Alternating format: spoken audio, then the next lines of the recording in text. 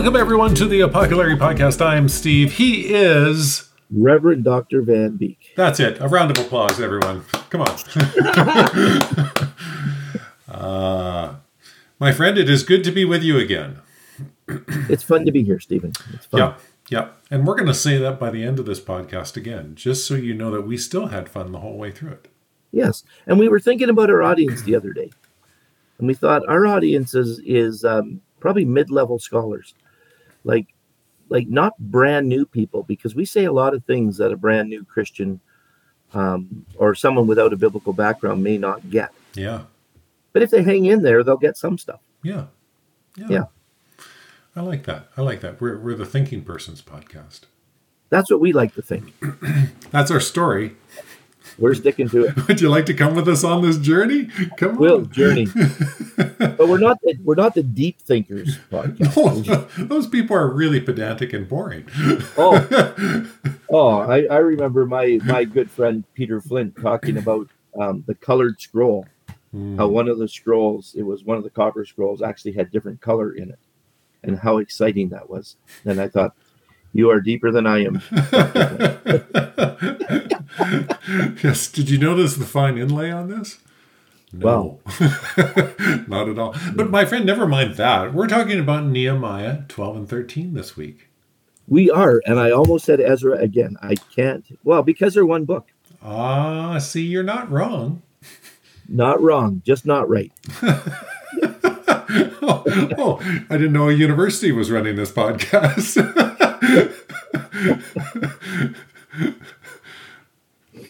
So you're going to read just 12 verse 1, aren't you? I am. Folks, we're just going to start with just a little introduction, just so Larry can set the tone for us. Yeah. Chapter 12, verse 1. These were the priests and the Levites who returned with Zerubbabel, son of Shealtiel, and with Joshua. Yeah, so interesting that at the very end of the book, he goes back to the beginning of Ezra. Because the beginning of Ezra is the first migration of the Jewish people over to Jerusalem from Persia, coming back from Persia. Zerubbabel actually means born in Babylon. Oh, okay, yeah. Cool. And they were coming back from Persia, and this was about mid-500s, 538 in around that area. And Zerubbabel's bringing them back. But by the time we get to the end of this chapter, we're running 430s. So you've got pretty close, around 100 years that this book is talking about, a period of 100 years. And when you read it, you feel like, Nehemiah is coming back. He's the cupbearer. And he's bringing everybody back, and they come back and they build the walls and that kind of stuff. But actually this entire return happened over a really long period of time. Yeah, that is such a good point to make, because we, like you said, we do think this is like bang, bang, bang. And we think that all this miraculous stuff is happening one on top of the other. It's actually over a century. Yeah. And it's such a long time. Yeah. It's so long that some people think that must be a different Zerubbabel than the Zerubbabel of 530s. But it is. It seems that this is the period, and Nehemiah is talking about him, and then he's talking about, then he comes later on, and then Ezra comes almost before him. I think Ezra comes, and then Nehemiah comes. But they might have come at the same time. It's kind of hard to follow everything that goes on. Yeah. In the way that they're coming back. But we do know that that if you take the names, you end up in the 430s with Nehemiah. Okay. Now some people say, well, the names are all wrong. But we kind of got to stay with what we've got. Yeah.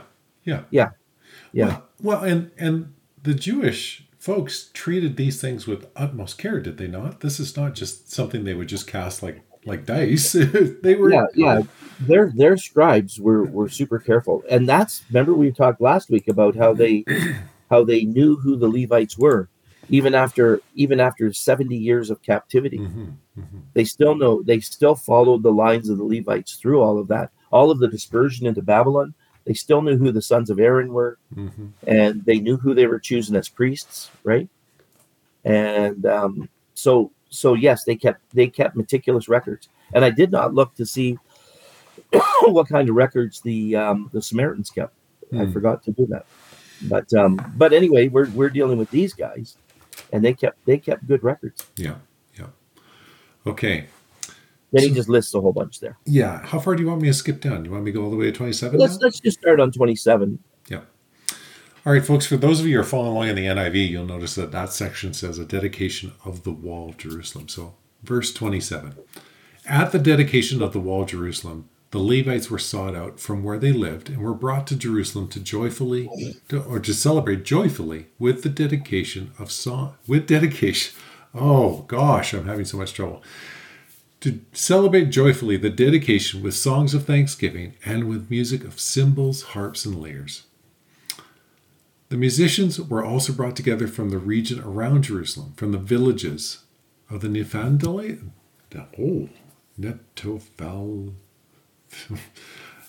Anyway, from Beth Gilgal, and from the area of Geba and Asmarav, something like that. For the musicians had built villages for themselves around Jerusalem. Like, they didn't want to hang around with the rest of the people. Like, no. The unmusical, we have no time for them. Verse 30. When the priests and the Levites... people in Jerusalem are saying, I can still hear the bass guitar. Yeah, get out. A little further. When the priests and the Levites had purified themselves ceremonially, they purified the people, the gates, and the wall. I had the leaders of Judah go up on top of the wall. I had also assigned 2 large choirs to give thanks.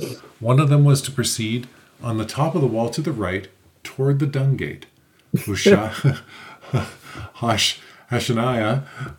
and half the leaders of Judah followed them, along with Azariah, a whole bunch of other guys I'm not even going to bother, as well as some of the priests with trumpets, and also Zechariah, son of Jonathan, son of Shemaiah, son of Mathanani.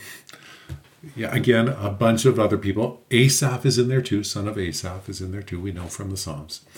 And his associates, with musical instruments prescribed by David, the man of God. Ezra, the teacher of the law, led the procession.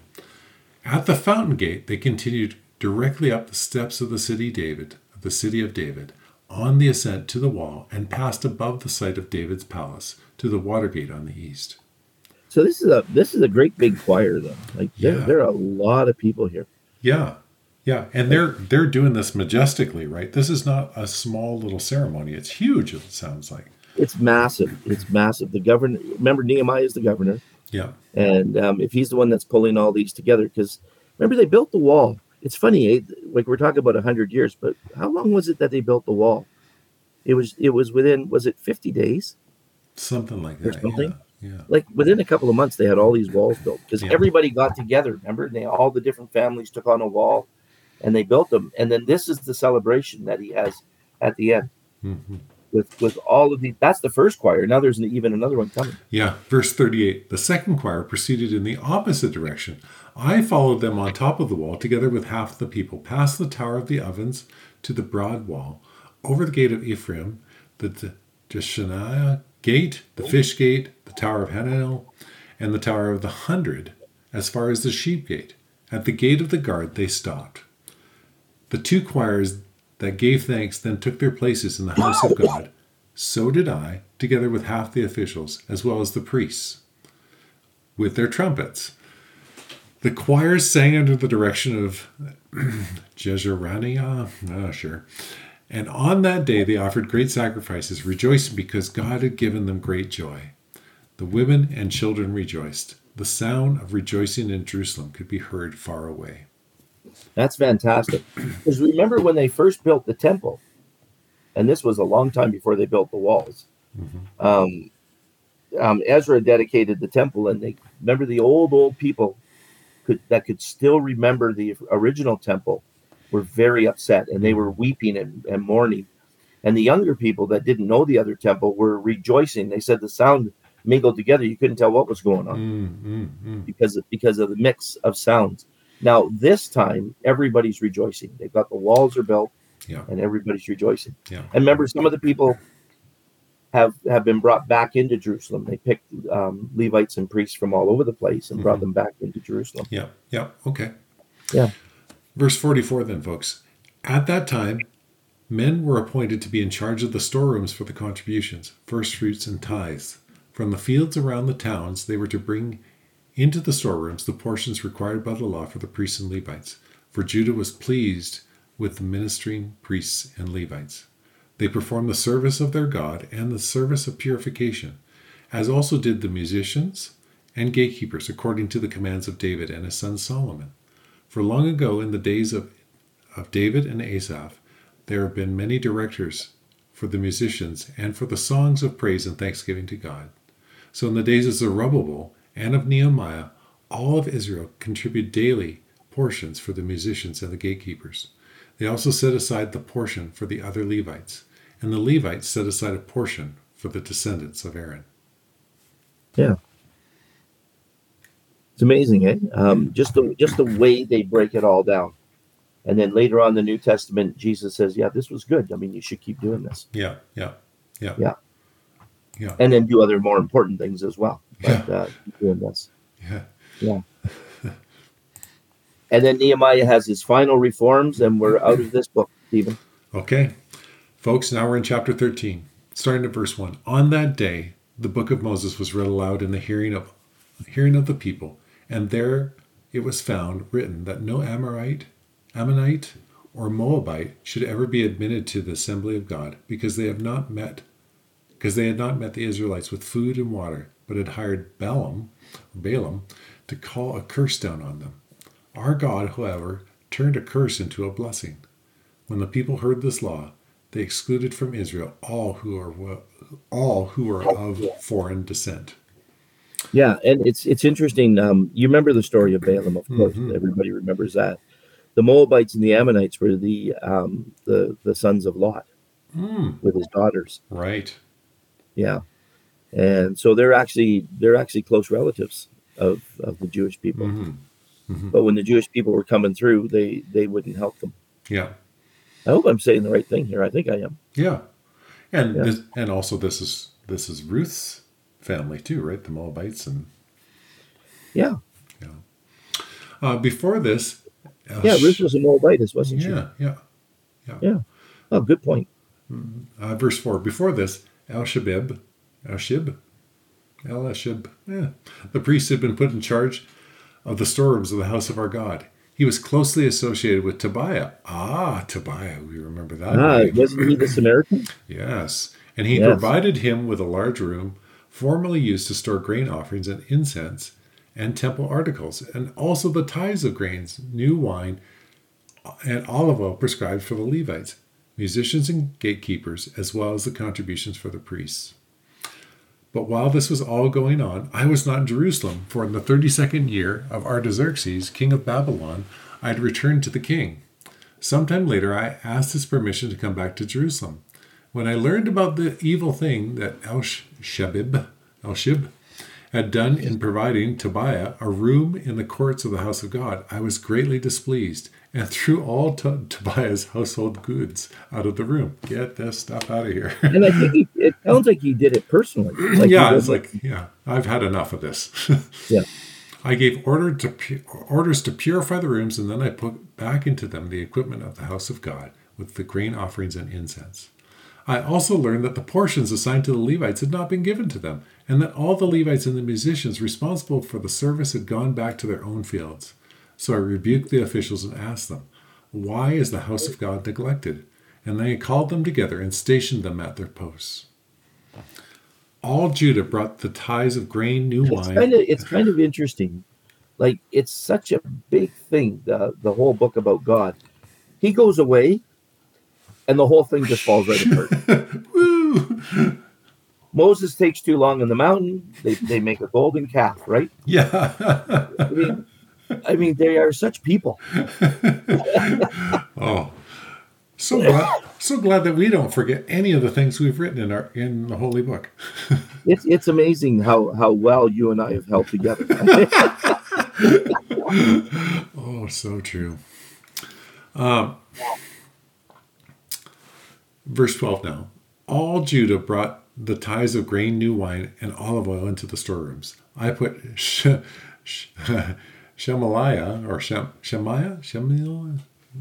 the priest, Zadok the scribe, and the Levite named Pedaiah. Poor guy. Don't they use Zadok in one of the movies? Is that in like is Zadok in that movie about the planet with all the dust and everything? Dune. Is that Zadok? I don't know.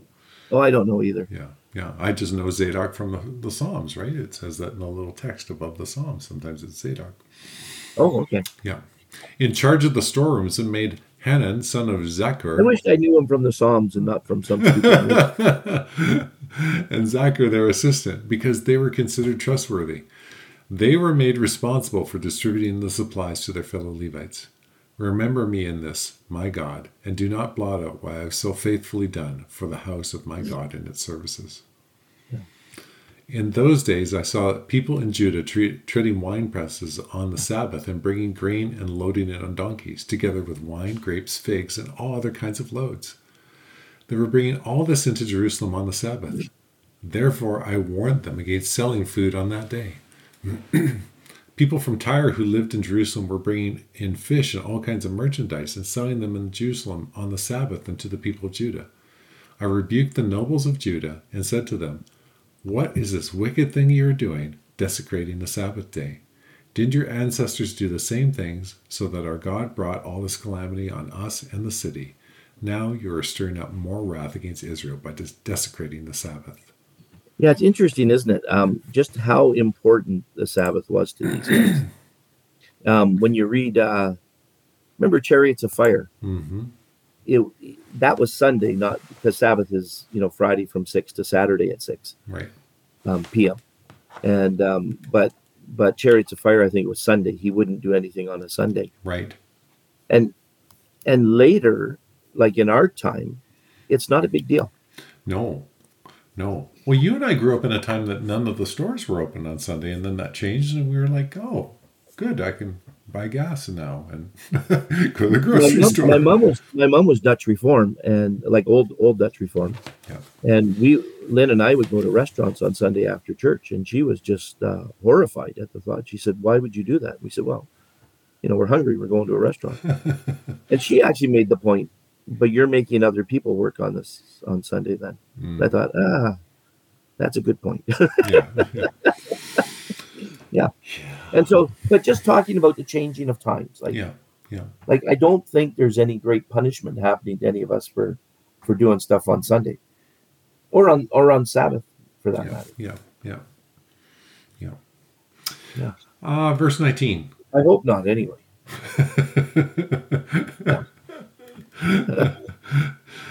When evening shadows fell on the gates of Jerusalem before the Sabbath, I ordered the doors to be shut and not opened until the Sabbath was over. I stationed some of my own men at the gates so that no load could be brought in on the Sabbath day. Once or twice, the merchants and sellers of all kinds of goods spent the night outside Jerusalem. But I warned them and said, "Why do you spend the night by the wall? If you do this again, I will arrest you," which is fantastic. From that time on, they no longer came on the Sabbath. Then I commanded the Levites to purify themselves and go and guard the gates in order to keep the Sabbath day holy. Remember me for this also, my God, and show me mercy according to your great love. Yeah, so I still wonder about the guy who said that he was doing this wrong, because it sounds like he is doing exactly what God wants him to do, to me. Mm-hmm. So I may disagree with that other guy, the guy who does the Bible thing, the Bible Project. And I love his stuff. But it doesn't seem to me that Nehemiah is doing anything wrong. Right. And Jesus, I mean, you get into the New Testament, and Jesus has to clear the temple again. Yeah. Because they're buying and selling in the temple. Right. And then recontextualizes, is that the right word? Yes, I think so. Recontextualizes the Sabbath for them again too, right? Yes. Yeah.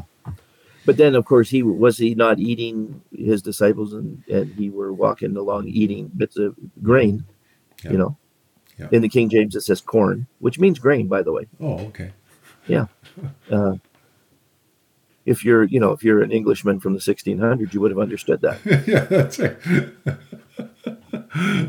Yeah. Okay, 23. Moreover, in those days, I saw men of Judah who had married women from Ashdod, Ammon, and Moab, Half their children spoke the language of Ashdod or the language of one of their other peoples and did not know how to speak the language of Judah. I rebuked them and called down curses on them. Oh my. I beat some of the men and pulled out their hair. Like, he is not fooling around. No. And I'm sure somebody else helped him with this. I don't think he did this one. It wasn't a big long line. Next. Next, I'm gonna pull out, and it would be hard to pull out a person's hair. Oh, yeah. I made them take an oath in God's name and said, you are not to give your daughters in marriage to their sons, nor are you to take their daughters in marriage for your sons for yourselves. Was it not because of marriages like these that Solomon the king of Israel sinned? Among the many nations there is no king like them. He was loved by his God, and God made him king over all Israel. But even he was led into sin by foreign women. Must we now hear that you too Probably are doing... the only place you see something bad said about Solomon. Yes. Yeah. Yeah. And we've always known that, remember? Because he had all the porcupines.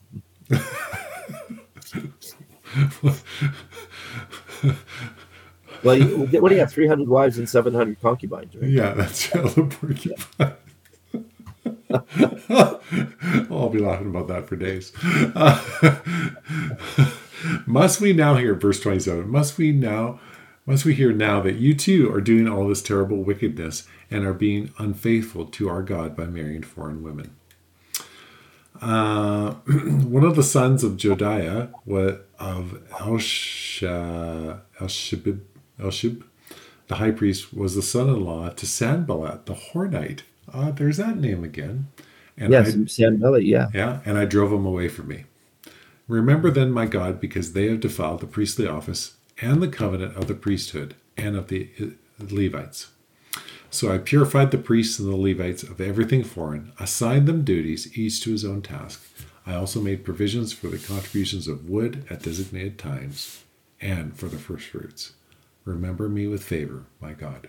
Isn't that a funny thing that he did at the end of this book? Yeah, 3 times, right? Yeah. He said, this is all the very good stuff I had. Am I not a great servant of God? Yeah. And we would say that that's a very terrible thing to do. Mm-hmm. And yet he basically said, God, I did this stuff for you. Yeah. Interesting to me. It intrigues me. Mm-hmm. And now we're at the end of the book, right? Now we're at the end of Nehemiah. Yeah. Israel, they're back in Jerusalem. Persia is still in charge. They do not become their own people until almost 200 with the Maccabean revolt. Right. Because Persia's in charge now. Alexander the Great will take over. And then in 323, when he dies, then his generals take over, mm-hmm. which I thought was very simple, but it wasn't. And then after that, then the Maccabeans come in, and they rule. I can't remember how long, about 70 years, I think, or so. Oh, I'll have to double check how long they ruled. And one of the things they said is that there was so much stuff going on that people just kind of ignored the Jewish people because they had other things, like the Syrians. So the Seleucids were Syrian, and they had other wars to deal with, other problems. But that could be completely from God that he allowed that. Yeah, yeah. So they're back in under Nehemiah, but it's still a Persian nation. Right. So, yeah. And then how soon do we start hitting the intertestamental books after this? Because really we're heading to the end of, So Malachi wrote at this period right now. Okay. He was Malachi. So they call it the 400 silent years. It's from around 400 mm-hmm. down to the time till Jesus comes in 4 BC. And then if you go until the books of the New Testament are written, then that's a little longer again. But Malachi was the last book written. So the Jewish Bible ends with, I think it ends with Chronicles, and ours ends with Malachi. So ours ends with the Protestant Bible ends with the pointing to Jesus in the future, I think. And theirs ends with re-entering the land, because that's the important thing. Right. Yeah.